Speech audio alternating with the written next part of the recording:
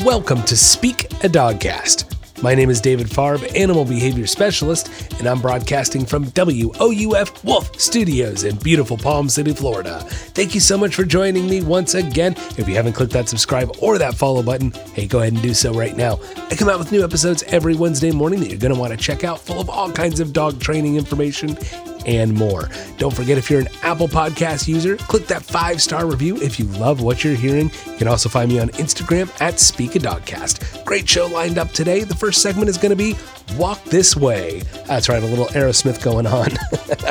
Yeah, we're going to talk more about the walk because we can't talk about the walk enough. It's the most important aspect of training your dog. Then comes building confidence in a timid dog. Have you adopted a dog recently? Maybe has some confidence issues?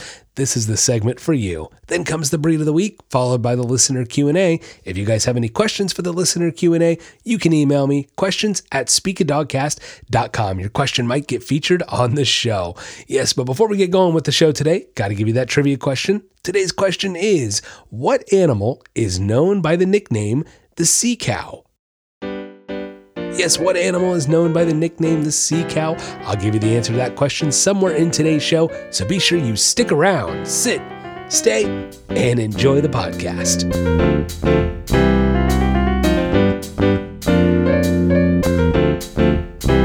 Next on Speak a Dogcast, Walk This Way. Yes, in the words of the great Steven Tyler, walk this way, don't walk that way. Yes, no, walk the correct way. Right? There's always a right and a wrong way to do the walk, and you really want to make sure that you're doing it the correct way, the right way, you know? And majority of owners out there don't do the walk the right way. That's just the truth. You know, it really is. I mean, come on, think about it. You're walking down the street, and how often do you see a dog pulling their owner down the street? And how often do you see a dog actually out on a walk with their owner, right? There's a big difference between the two. And unfortunately, vast majority of the time, we're not really doing the walk correctly, okay? And we have to be doing it the right way. Look, walks are 85% mental and only 15% physical. I want you to really remember that. Note that in your brain. 85% mental, 15% physical. Now, when you see everybody out there walking their dogs, majority of the time, they're treating it as if it's backwards, as if it's 85% physical. See, my brain doesn't even want to say that because I know how it really is. So most people want to treat it like it's 85% physical and 15% mental, or maybe even just like 99% physical and 1% mental. And that's a problem, guys. It really is. Look, I have to reiterate my whole spiel on walks. And the reality is, what's a dog? A dog is a pack migratory animal. They're a domesticated wolf, and that makes them a pack migratory animal. So it's in their nature to get up in the morning and go for a pack walk. That's right. So it really doesn't matter how much we domesticate a dog. In the back of their brain, there's still that wolf instinct going on. Guys, no matter how much human beings move along through the evolutionary period, we're still animals at the end of the day. There still is that animalistic instinctual needs, rather. There's instinct and then instinctual needs going on that need to be fulfilled. So for a dog, the most basic way to fulfill their natural instincts is going to be that pack walk. You're their pack, take them for a walk. Look, I always say I end every episode with the same little catchphrase, and it's get out there and walk your dog. And sure, it's fun and it's silly, but it's the truth. I chose to say that at the end of every episode for a reason. It's not just a good way to end an episode. It's not just, hey, it's a good way to end it the same way with the same. No, it's because it's really important. And I want to reiterate to you guys every time, get out there and walk your dog. It's so important. You know, it's something small. I was talking to a client the other day who said that they realize maybe they're not socializing their dogs quite enough. And they're very good about walking their dogs. They really are. They're awesome. They walk their dogs every day, and they give them a really good walk. But maybe it's not quite enough because they see the same old thing over and over. And sure, we might change up the route in the neighborhood or something like that, but it doesn't matter. It's still the same place, the same location, the same sight, sounds, same dogs, same houses, same everything. And part of socialization, we talked a couple episodes, was that last episode? Yeah, that was last episode, wasn't it? About maybe the lack of socialization we're doing for our dogs. And part of socialization is not just letting them socialize with people, socialize with dogs. Part of socialization is letting them experience the world around them. And the walk, creating a healthy, stable, and good walk allows you to get out there and let your dog experience the world. If it's just chaos and it's uncontrolled and you can't take, I've heard it a lot where people will say, we just don't take, and this is the beginning of training, we just don't take our dog out because it's just not pleasurable. It's not pleasurable for us. It's not pleasurable for him. He barks at other dogs or blah, blah, blah, whatever the issues might be. I hear that a lot where people don't take their dogs out because they can't walk them, right? So right there is kind of the proof that the walk is the most important building block, the most important aspect of where we start with training our dogs. Okay. So part of that, going back to last week's episode a little bit again, just to reiterate, part of that socialization is just exposure. And you can't expose your dog in a healthy way without conquering a proper walk. So how do we start the walk? Well, the walk always starts with having the right tools on hand, right? Now I've talked about training tools before, did a segment a long time ago about training tools, and maybe we'll kind of go back and revisit some of those in a further segment, but not today. Today we're only going to talk about my chosen tools that I like to use, a little bit of maybe the ones I don't use and why, but not too in depth. Look, it starts with the right tools. In my opinion, in all the time I've been doing this, the correct tool is going to start with a 6-foot nylon leash, right? Regular old 6-foot nylon leash. Now you can use a leather leash. You can use, some people like the round rope leashes. Again, kind of to each his own on this, guys. And again, we're not going to go off the deep end and too in depth on how and why and the specifics of training tools, but suffice to say, I start off with a 6-foot nylon leash. That's my preference. Okay. Now from there, where do we go? Right? We got to go to the collar or the harness or whatever. Now, if you listen to my podcast before, I'm not a fan of harnesses. I see more harnesses out there than anything right now. And look, I quite frankly, I just don't get it, because vast majority of the time when I see a dog on a harness, they are walking their owner and the owner is not walking them. Is that to say you can't train a dog to walk on a harness? No. But is it the best tool for the job? In my opinion, no, it's not. It's not. My go-to collar is the Martingale collar, right? We've talked about the Martingale collar ad nauseum. The Martingale collar, to be specific with it, guys, real quick, the Martingale collar that I like is going to be 2/3 cloth, 1/3 chain, not all cloth. I'm not really a big fan of the all cloth nylon collar, Martingale collars, because they just don't tend to release as fast and they don't have the timing that I'm really looking for. Now, of course, sometimes, guys, I do use choke collars, and sometimes I also use prong collars. Yes, if they're used correctly, there's nothing wrong with using those tools. Now, I never use shock collars. I don't use scent collars, anything like that. But vast majority of the time, my choice and my go-to collar is going to be that Martingale collar, okay? So 6-foot nylon leash or a leather leash, those are the two I prefer to use. And then the Martingale collar with the chain on it. Okay.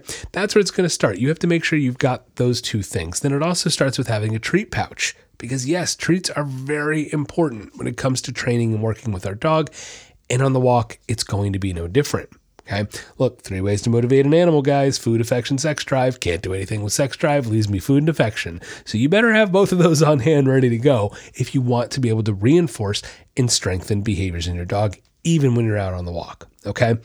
Now, as with everything, with training, sorry if you might hear some noises in the background. I do have some snoring dogs in here with me, so I think I heard that through the headphones too. So I don't know if you're hearing that.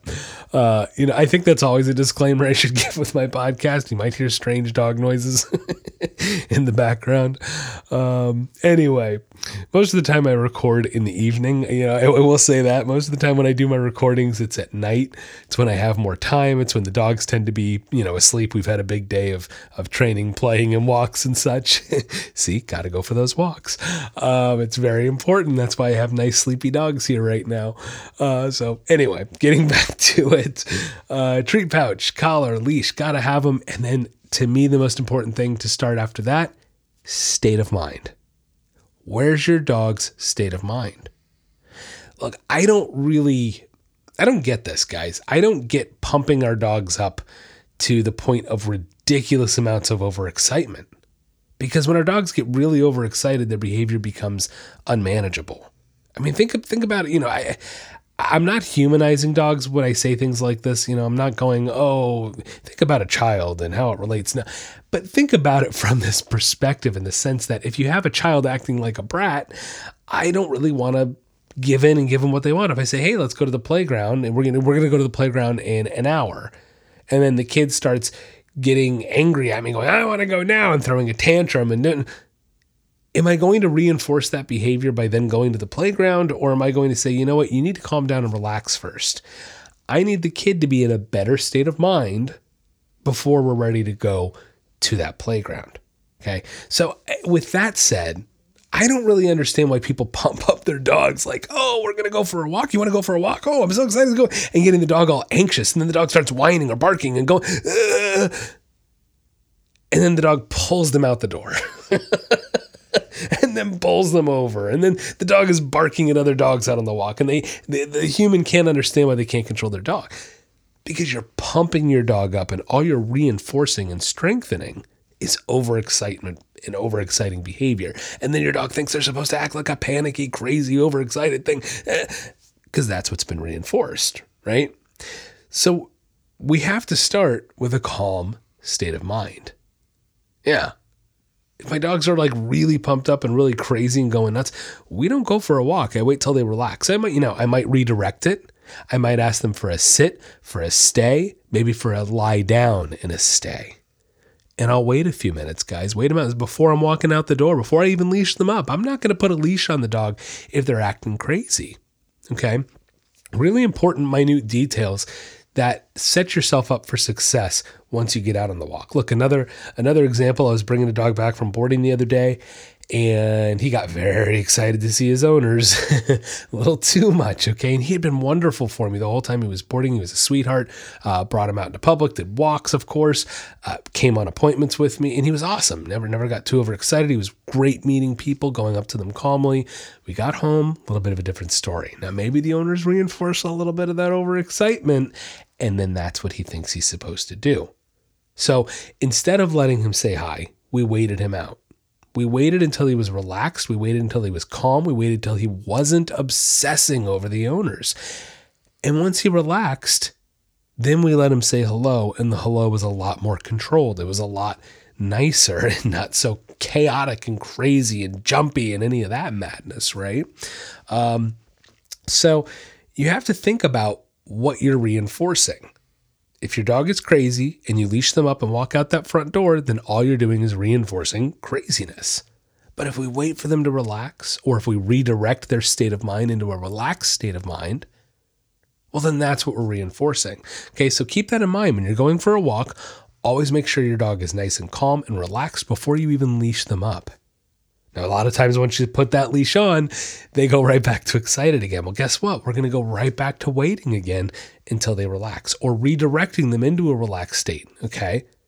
Wait them out a few minutes. Guys, sometimes this process can take 10 or 15 minutes to get out the door. If in the past you've reinforced excitement on the walk, then yes, it's going to take some time to undo this, and you're going to have to be patient. I had a client say to me the other day, you have an amazing amount of patience, David. And look, it's the truth. To be an animal trainer, you have to have patience. You have to. You just do. You sometimes it's just a matter of time. And, I made the comment back. I said, it's interesting. Yes, of course I have patience. I said, but I think it's easier when you do it over and over. You start to see the patterns in a way that you can't really recognize by just having, by having your own dogs. You have to do it 1,000 times with other people's dogs to really see the patterns the way that I see them now. And it makes it easier to be patient. It does, because you see the end, you see the end of you see the end of the light at the end of the tunnel, if you will. By seeing these patterns enough times, I know all I have to do is wait this dog out a little bit, wait for that relaxed state, find the right things to reinforce that I know will come if I just wait it out. And then before you know it, we have a nice, relaxed dog. So, well, yeah, I guess I have a lot of patience. The patience has been learned. Dogs have taught me to be more patient than I ever used to be. They've humbled me. They really have. It's one thing I'm very grateful for with working with animals. is they can be very humbling if you know how to listen to them. Anyway, so getting back to it, sorry, I got a little off track there. Getting back to it, guys, it really is about state of mind. Because if your dog starts off in a crazy state, then forget it. So once you do walk out that front door, if they go back to overexcited, guess what we're going to do? We're going to go walk back inside and wait till they relax again. Okay. You can see the patterns being laid out here. You relax, we move forward with the walk. You act chaotic, we go backwards. We either redirect your state of mind or wait till you relax. It really is pretty basic and pretty simplistic to start this walk off on the right foot. And that's very important because it kind of sets the precedence, right? Okay, let's say we're outside, we get out there, we're walking, all is well. Start with your treats, guys. Now, of course, I'm silly me. I hadn't mentioned it. Once your dog does start relaxing, you need to be reinforcing it with a good boy and food. Gosh, how could I forget this? This is ridiculous, David. Should be slap on the wrist here. My goodness. How could I forget to tell you guys to reinforce the good behavior? Okay. So once your dog does relax at the front door, okay. Once they do sit down and relax, once they do kick out their legs and relax, once they do lie down and relax, I want to reinforce each one of those little baby steps with a treat. Good boy. And then be done. Good boy. Be done. They lay down, good boy, good lie down, be done. They keep lying down and keep staying, hey, good stay, good boy, be done. Okay, we always want to strengthen and reinforce anything we like, all right? So think about it that way, that once you start getting relaxation, you need to tell them, hey, keep doing that. Keep doing that. And the best way to say keep doing that is a good boy and a quick treat, and then be done. Okay, we don't need to make a big deal about it. Go, good boy. Oh, good job. Oh, you laid down. Because what are they going to do? They're going to go right back to frantic. Okay. You also want to reflect what you want. If you want them to be calm, you need to be calm. Reflect that back at your dog. Okay. Can't believe I didn't say reinforce that. Silly me. All right. So we're walking out the front door. We want to maintain focus by calling their name, Fluffy, getting them to look at you, and rewarding the behavior. Okay. As we start walking out the front door, Fluffy, rewarding that behavior of them looking at you. Okay. Really, guys, it comes down to treats. It comes down to a lot of treats and rewarding focus. You have to reward a lot of focus with treats, and that's where the walk begins. Okay. And again, it starts before we even walk out that front door. Make sure you have their focus, and intermittently you're redirecting it. Getting them to look at you, Fluffy, good boy. Okay. Now, not to get too off on, things that are not about the walk, but just a side note again, guys, I've talked about it before. Kissing noise is so important. Okay. I pair a kissing noise and their name, Fluffy. That's my generalized dog name. Kissing noise, Fluffy. Get them to look at you and feed them. Good boy. Fluffy. Get them to look at you, make that eye contact. Good boy. Feed them. Okay. This is something you're going to do well before the walk, but it's very important to have this tool, to have this exercise practiced, strengthened, and reinforced and conditioned under your belt. It's important to have this ready to go. So when you're out on the walk and you walk out that front door and Fluffy sees a distraction in the street, you can go, hey, Fluffy, and they look at you. And then you can reinforce that redirection. And now your dog doesn't care about the dog. And now Fluffy doesn't care about the dog in the street, does he? That's how you get your dog to start ignoring things on the walk, paying attention to you and focusing on what you're doing. Okay. Now, I've kind of said I'm not going to get into too deep of details on my next thing that I do on the walk, and that's these turns. That's these little redirections that I do. Part of it is it's kind of hard to just explain it over a podcast, and part of it is, guys, you got to train with me if you want to know all the secrets. And these turns are definitely one of the biggest secrets. I've talked a little bit about them on surface level, but hey, to really dive into them, you kind of have to have training videos and see what I do. So feel free to reach out to me, questions@speakadogcast.com. I'm doing virtual training now. We could set up something, and hey, you can train with your dog with me. So it's been going great, and we could do some more of that. But anyway, suffice it to say, guys, it's all about being able to redirect their focus, control their focus, reward and strengthen their focus. And wouldn't you know it, if you have that, you're not really going to have to worry about much else when you're out on the walk. Now, a couple little other tips. When we do have a martingale collar on or any kind of constricting collar, it's important to understand how these collars function. Okay.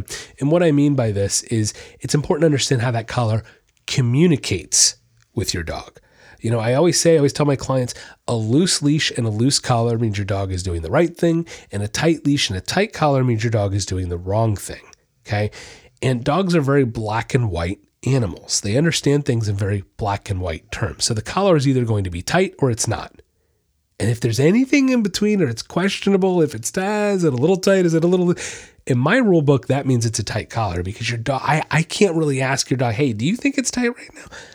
All I can know is if it's completely loose, it's loose. And if there's any tension at all, I have to assume the dog can feel that tension, because they can. Trust me on that one. They pay attention to minute details, such as just how loose that collar and leash is. Okay, so when we're using a constricting collar, I want to be very in and out with how I use it. We make small, quick corrections where the collar comes in and tightens for a split second and immediately releases. Very important, guys. Whenever we're using a constricting collar, I want to make quick, small corrections to make sure the collar comes in and tightens and then immediately releases right after. We never, ever, ever want to pull and hold. Never want to pull and hold on a constricting collar like that, okay? Very important, guys. The whole concept of a constricting collar, of a martingale, of a choke collar, is to mimic the way dogs naturally correct each other. Little nip to the neck, right? So think about that collar needs to make a nip, not a pull and hold and choke. And as a matter of fact, I hate the fact that they're called choker collars, because if used correctly, you should never pull and hold them. Okay, so really important details there that go a long way. So if your dog does start getting distracted, does get ahead of you, you can make these small little quick corrections, quick turns, and maybe you'll figure it out, to redirect and correct your dog. Okay, and if we also compare it with a kissy noise, Fluffy, and redirecting their focus, then I have a behavior to actually reward. All right, so there's a lot going on the walk, and there's a lot of things to think about it. But at the end of the day, to me, it's all about KISS. Back to my rule of KISS. Keep it simple, stupid. Really though, keep it simple, guys. Keep it simple. It's about rewarding and maintaining focus, keeping a short but loose leash. That one I hadn't said yet. That's an important one you want to note and write down. Short but loose leash. We want to make quick corrections that convey to our dog there's a quick correction coming in, and then the tension immediately disappears, right? Reward, consequence, reward, consequence. Okay. Broken down, guys, really quick. A tightened collar that stays tightened, what you're really telling your dog is consequence, consequence, consequence, consequence, consequence. But if you can apply it, release it, apply it, release it, what you're saying is consequence, reward, consequence, reward. Think about it that way too. Okay, we're not going to go too deep on that one as well. But really, it's about focus. It's about keeping a short but loose leash. It's about maintaining that focus as you walk. And it's about creating a good pace and creating control for your dog. Don't let your dog control the walk. Don't let your dog choose where to sniff. You're going to create that control. You're going to create that focus. And I promise you, if you start treating it like that and treating it as a more of a mental exercise as opposed to a physical exercise, you'll have better success out there on the walk. But of course, if you guys want to have deeper conversations and questions about this, feel free to email me questions at Speak a Dogcast. Hey, we can also do that virtual training. Check it out. But hey, take those tips under consideration. You'll have a better walk with your dog.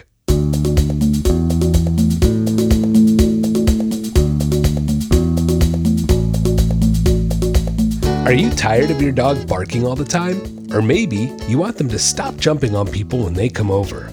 Or does your dog take you for a walk instead of the other way around? We can help. At The Nature of Training, we are committed to improving the relationships and lives people have with their pets. No matter what behavioral issue you are experiencing, from an unruly puppy to more severe issues, we can help. Offering a wide variety of services such as in-home training, doggy and puppy boot camps, doggy day camps, boarding, and now offering virtual training as well. For more information, check out our website, www.thenatureoftraining.com, or you can find us on Facebook or Instagram at David Paws. Located in beautiful Palm City, Florida, serving all of the Treasure Coast and North Palm Beach County. The Nature of Training, helping you achieve success with your pet.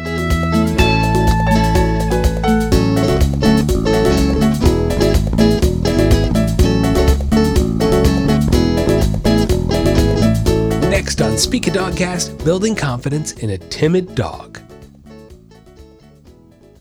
Now, with all the rescue dogs that have been rescued in the past few years with everything going on, obviously we all know rescues are at an all-time high right now. And there's definitely a lot of dogs out there who maybe have some confidence issues. Now, when we think of confidence issues in dogs, we tend to visualize the dog hiding in the corner and shaking in the rescue, the horrible visual that goes with it. But believe it or not, the opposite end of the spectrum can be the same way. If we have a dog barking aggressively at us and standing there, that can actually also be a confidence issue. Confidence isn't necessarily always cower and fear, or rather lack of confidence, should we say, is not always that. It can be the opposite end of the spectrum as well. Quick little lesson today on fight and flight behavior. When we talk about fight and flight, in dogs, in animals in general, right? We're talking about fight and flight. We're talking about an instinctual behavior. And obviously it's a coping mechanism for safety, right? That's the whole point of fight and flight. It's to stay alive. That's the concept of it. Now, fight and flight, right? We know what fight and flight mean. Fight obviously means fight, come at you, and flight means run away. So I kind of look at it like we have a line of behavior, and on the line of behavior at one end of the extreme, we have fight, complete fight, right? Like coming at you. And when I say coming at you, I'm talking about an animal that doesn't, when we're talking the absolute most extreme, we're talking about an animal that doesn't need to be provoked, that doesn't need to be threatened. That's the ultimate fight mechanism, right? And then we have the ultimate flight mechanism. Absolute just panic, fear, wants nothing but to get away from things, will shake maybe, will cower, will sometimes urinate or defecate, even if it's that extreme. That's the extremes of fight and flight. And thank goodness most animals don't live their lives in that level of extreme. Now, what we do see on this line of behaviors, somewhere in the middle. Well, ideally, we want to be somewhere in the middle, right? We don't want to be at fight. We don't want to be at flight. We want to be in the middle. We want to be at peace, right? That's really what every animal wants on this planet is stability, okay? So when we talk about fight and flight and like a dog or rescue dog, a lot of times these rescue dogs that come with baggage, that come with anxiety, they're living their lives somewhere on this spectrum of fight and flight, or maybe as a ping pong ball, back and forth between fight and flight, and they never really find that middle ground. The ball doesn't know how to stop at the net. I jokingly say I play ping pong wrong when it comes to behavior. I don't want the ball to keep going back and forth. I want it to stop in the middle. I want it to sit at the net and rest, relax. That's how we find stability in the world of behavior. Okay, so fight and flight mentality. When we talk about fight and flight, both of those are what we call avoidance behaviors. Okay, people don't think of fight as a form of avoidance, but it is, right? To me, it's no different than a flight behavior, than running away. Running away is very obvious in avoidance, right? I'm trying to avoid you by getting away from you. But fight is also an avoidance behavior because you got to think about it like this. When a dog is growling at you or ruff, ruff, ruff, barking at you and they want you to go, it's clear the dog doesn't want you near them. Let's say you're walking past their yard and they're in a fenced yard and they're going, woof, woof, woof, woof. A lot of times, especially if it's aggressively that they're doing it, it's not just like a warning, right? What they're trying to say is, I want you to go away. Right? When a dog gets possessive over a toy and they snap at another dog, they're saying, I want you, other dog, I want you to go away. They're avoiding that other dog.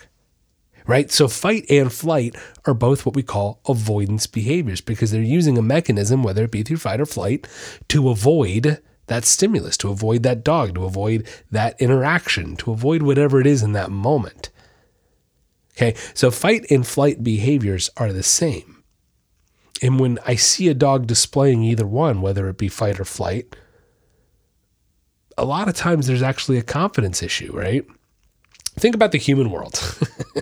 Now, I'm not pointing any fingers, but think about the human world when we have somebody who's big and bad and has to drive a big old bad pickup truck that's decked out and or the biggest, baddest sports car. And what do we always kind of jokingly say? Overcompensation much? Yeah. Because of a lack of confidence and insecurity, right? Overcompensation. Well, we could kind of look at it like that fight is overcompensation in an attempt to control what that situation. In an attempt to avoid the conflict, then an avoidance behavior, that's what the dog is going to display or displace, right? So we kind of have to start thinking about confidence and confidence building in a timid dog from a different point of view, from a different standpoint. And that's why we have to come in viewing it from the fight and flight. Let's start there, okay? So, a lot of times you'll see these stories. I've read stories of people at rescues who are really good with timid dogs. And you know what they do a lot of times with a timid dog, whether it be that the dog is fearful and hiding in a corner or barking at them aggressively? Do you know what the person doesn't do when, one of these people who happens to be very good with it? They don't run away from the dog. They don't give the dog space. Excuse me, that's not the right way to say that because that's not what I mean. They don't. Look at it this way. If I have a dog shaking in the corner and then I go, oh, I don't want to scare you, and I run away from it, I'm actually just giving that dog what it wants. It's so scared, it's trying to run away from me, but because it's in a kennel or what have you, it can't.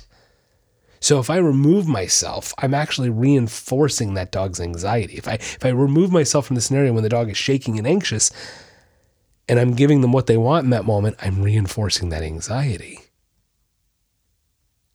Right? So one of the first things we do with an anxious dog is if I found and I've worked at, I've volunteered a little bit at some shelters here and there. And when you find yourself with a dog like this, let's start with the timid side. Let's start with that, the flight side.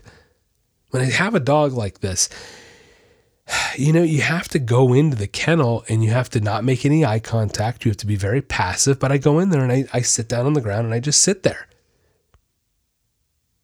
And I wait until the dog relaxes at least a little bit. And what I mean by relax is if the dog is shaking uncontrollably when I sit down with them and then they stop shaking as hard, maybe that's when I'll get up and leave, because that's what I want to reinforce is them calming down. Now that's a starting point.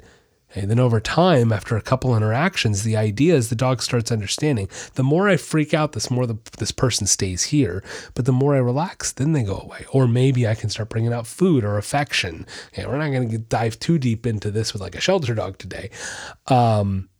But that's where when it's to that extreme, most people when they adopt a dog, it's not to this extreme because usually a rescue is going to work with the dog a little bit at first to try to get them somewhere before they give them to you.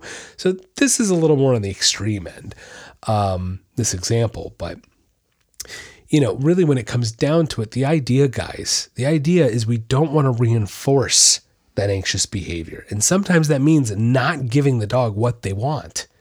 You heard me. Because dogs are dogs, and they're in the human world now, guys. We have removed them from their natural world, and we've put them in this human world. And to think that a dog is always going to make the right decision is just downright stupid. I'm sorry. It is. It's not just ignorant. It is dumb. It's dumb to think that, guys. I'm sorry. That's the truth of it. You can't possibly think a dog is going to always want to make. So when people go, oh, I don't want to make Fluffy uncomfortable. Guys, Fluffy will continue to make themselves uncomfortable, unfortunately, if they think that that's what keeps them alive. It's very basic instinctual thinking when an animal is stuck in a fight and flight mentality. And so one of the worst things we can do when we have a timid dog is to reinforce that timidness by going, oh, I don't want to make him uncomfortable. Well, let's leave him alone. He's shaking uncontrolled. Let's leave him alone. No. Now the answer isn't go over there and try to leash him up and let's work. No, that's not the answer either. Somewhere in the middle, right? So think about what you're reinforcing when you have a timid dog and what you want to reinforce, what you are reinforcing, what you want to reinforce, what you don't want to reinforce. Those are kind of three things you really need to consider, okay? So if we have a timid dog, I don't want to reinforce that timidness by constantly leaving them alone, constantly not getting anywhere near them. No, we're going to find it somewhere in the middle. As a matter of fact, maybe I'll just go on with my daily life. If I've adopted a timid dog, I'm just going to go on life as normal. I'm not going to overly coddle them and go, it's okay. But I'm also not going to, completely try to give them space and not scare them and not make any noises in the house because I don't want to startle them. Because the problem is if you go that route, if you go one extreme or the other, right? One extreme, you're going to maybe scare them if you try to push them too hard. But if you go to the other extreme of just totally giving them too much space and not wanting to make a loud noise, then the dog will never get used to the loud noises. And that way, once you do make a loud noise by accident, it's going to scare the hell out of them because they've never even heard it before in your house. So you got to think about these things. You have to think about it from a different perspective. And that's where it starts by building confidence in a timid dog, is you have to change your perspective on it. And you don't want to coddle a timid dog. You really don't. You don't want to coddle them because then it just reinforces the anxiety. Sometimes it can make it worse. Well, if you're reinforcing anxiety, of course it's going to make it worse. That was a silly thing to say. Okay, but yeah, this is it's a hard thing. It takes tough love to build confidence in a timid dog.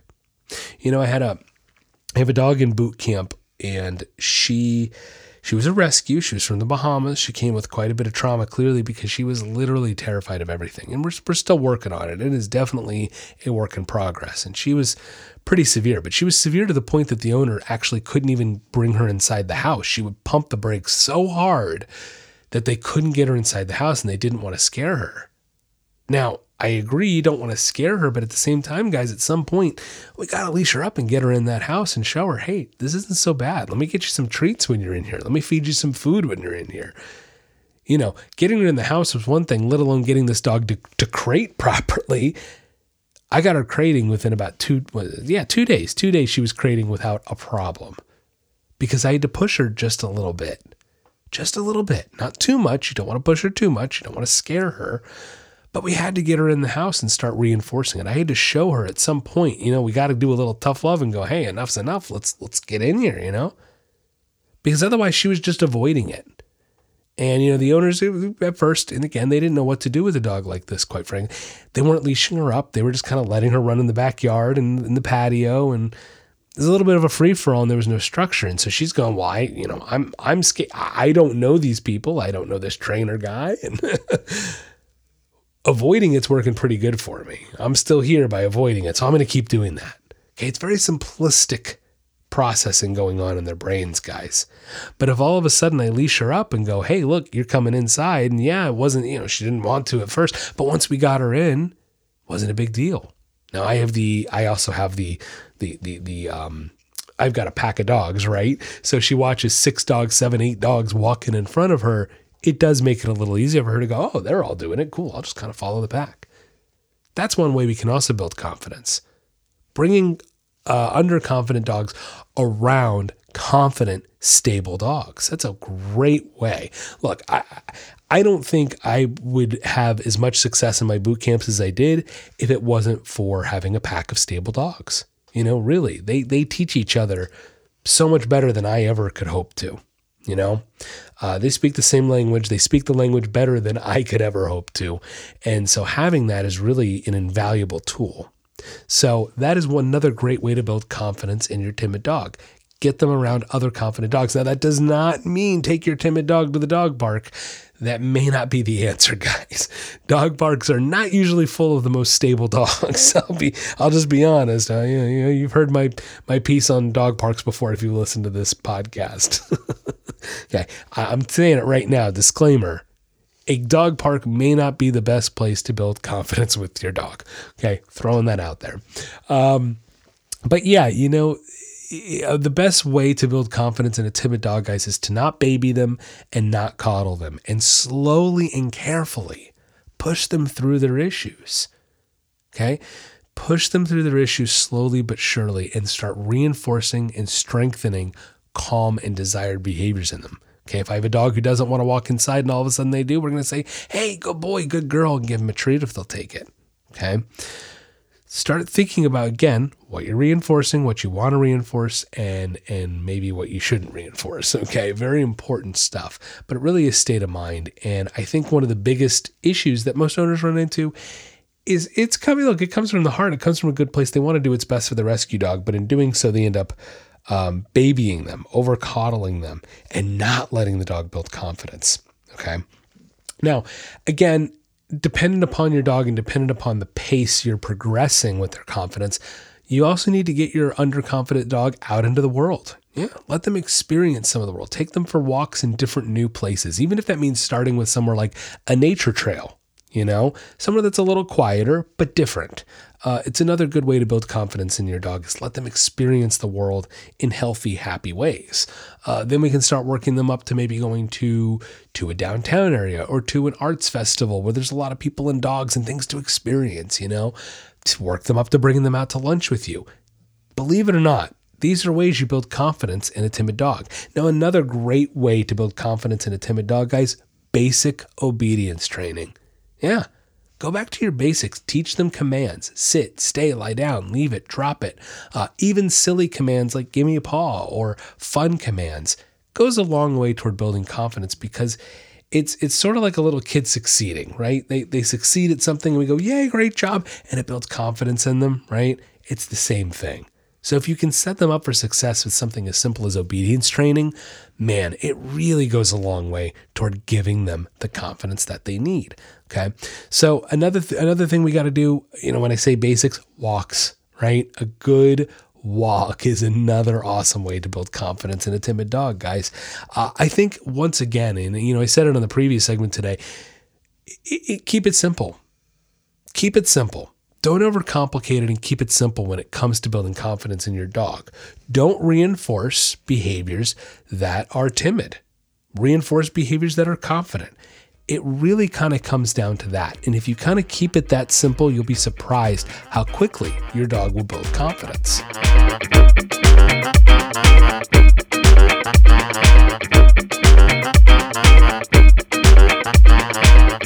Next on Speak a Dogcast, it's our breed of the week. This week's breed of the week is the Papillon. Now, the Papillon is a member of the toy group, only coming in at 5 to 10 pounds. Now, the Papillon is a friendly, upbeat, and affectionate dog, and while they might be a little dainty and elegant looking, they are all dog underneath. Now, able to cope with warm or cold weather, city or country, these guys are adaptable and adorable. They have a long, beautiful flowing coat with a plumed tail, and they're a wonderful family dog and can make great companions for kids as well. They are highly intelligent little pups, and they do need a good daily walk. They can excel at obedience training and agility too. Papillons are a tough little breed, but they are little. Now, a puppy could easily be injured by a child by accident, so caution and care must be taken. They are also susceptible to patellar luxations as well. Papillons have a long, rich history dating back to at least the 16th century. They have long been associated with royalty and wealth, becoming part of the craze of breeding miniature sizes of favorite dog breeds. They appear in many portraits by famous artists such as Rembrandt, Van Dyck, and Rubens. Now, Papillons were developed by crossing existing toy breeds with Spaniels, and the Sporting Spaniel bloodline might explain why these little dogs might be a little bit more athletic than your average toy breed. They became a popular dog breed throughout Europe and were a favorite of ladies at the court. Now, traders would often carry the dogs in little baskets throughout France, Italy, and Spain. The early toy spaniels from which the Papillon descended had droop ears, but in the 17th century, Louis XIV had a small spaniel with upright ears that was developed. Now, this dog was given the name Papillon, which in French means butterfly. Now, it was given that name for its resemblance to a butterfly with its beautiful ears. Now, the drop ear version of the breed still does exist today, known as the Félin, though it is not really commonly seen. Now, the Papillon was quite popular among the French aristocracy, being owned by Madame de Pompadour, Louis XIV, and Marie Antoinette. But it was in Spain that the dog was refined and popularized. The Papillon was added to the AKC in 1915, and it remains a popular breed today, coming in at number 35 on AKC's list. The answer to today's trivia question, what animal is known by the nickname the sea cow? It's the manatee. Yes, that might have been a little bit of an easy question for all my Floridian friends. But yeah, the nickname sea cow is the manatee.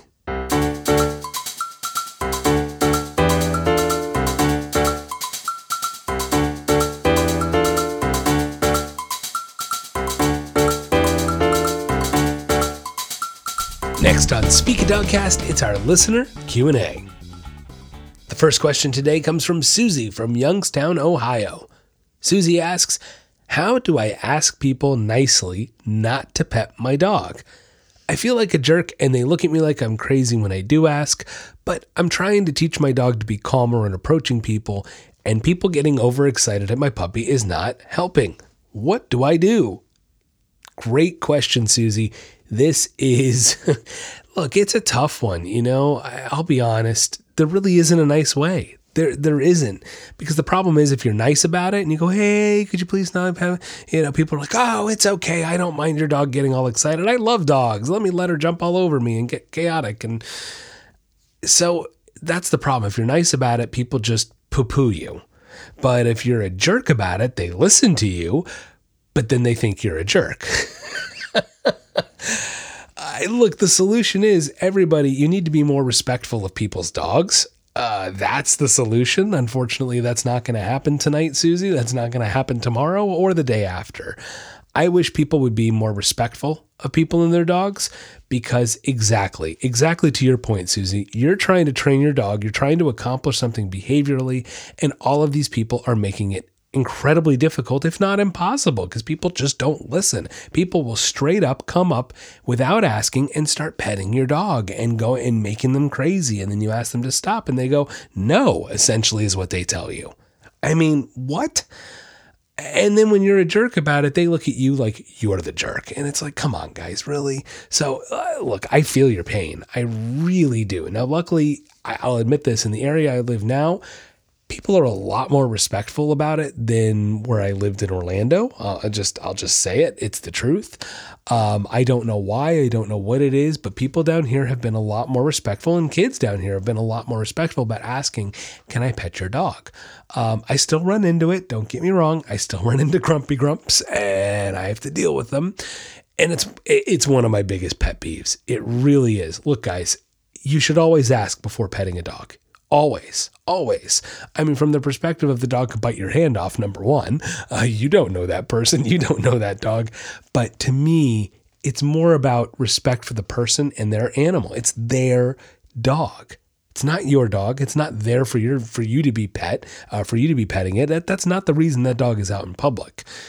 Now, again, I don't have a problem with people petting my dogs as long as it's under the correct context, as long as they ask, as long as my dog is being calm, so on and so forth. So, yeah, Susie, I'll just be honest. There's really not a nice way to say it, because most people, not everybody, but most, in my experience, most don't respond well when you ask nicely. So look, if you have to be a little bit of a jerk to work on it, it is what it is.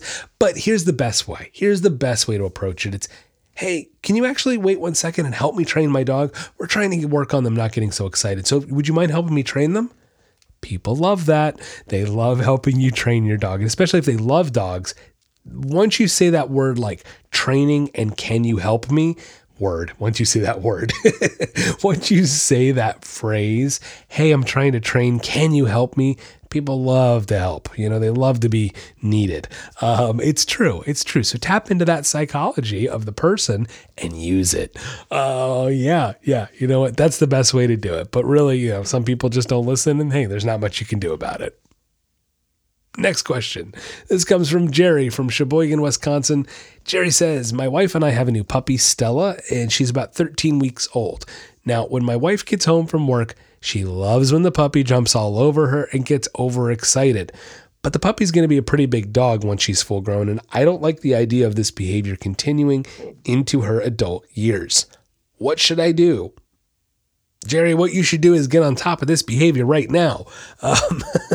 Well, look, man, I don't know what to tell you on you have to plead or beg your wife to stop this, because yes, you're right. This is going to be a problem. If your dog's going to be big, your dog is not going to understand mom versus other person who doesn't want to be jumped on. She's not going to be able to make that distinction. All she's going to know is that when someone comes home, when someone comes in the door, I lose my mind.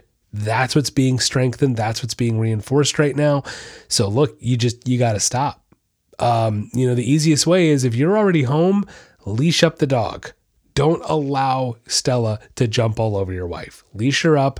Don't let it happen. turn and walk out of the room, wait for her to calm down, then you can re-enter the room and try it again. Wait for your wife to calm down, then Stella. No.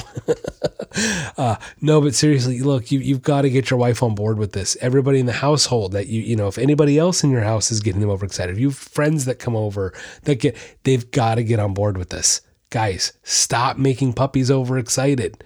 Stop it. Like, there's no other way to say it. Stop doing it.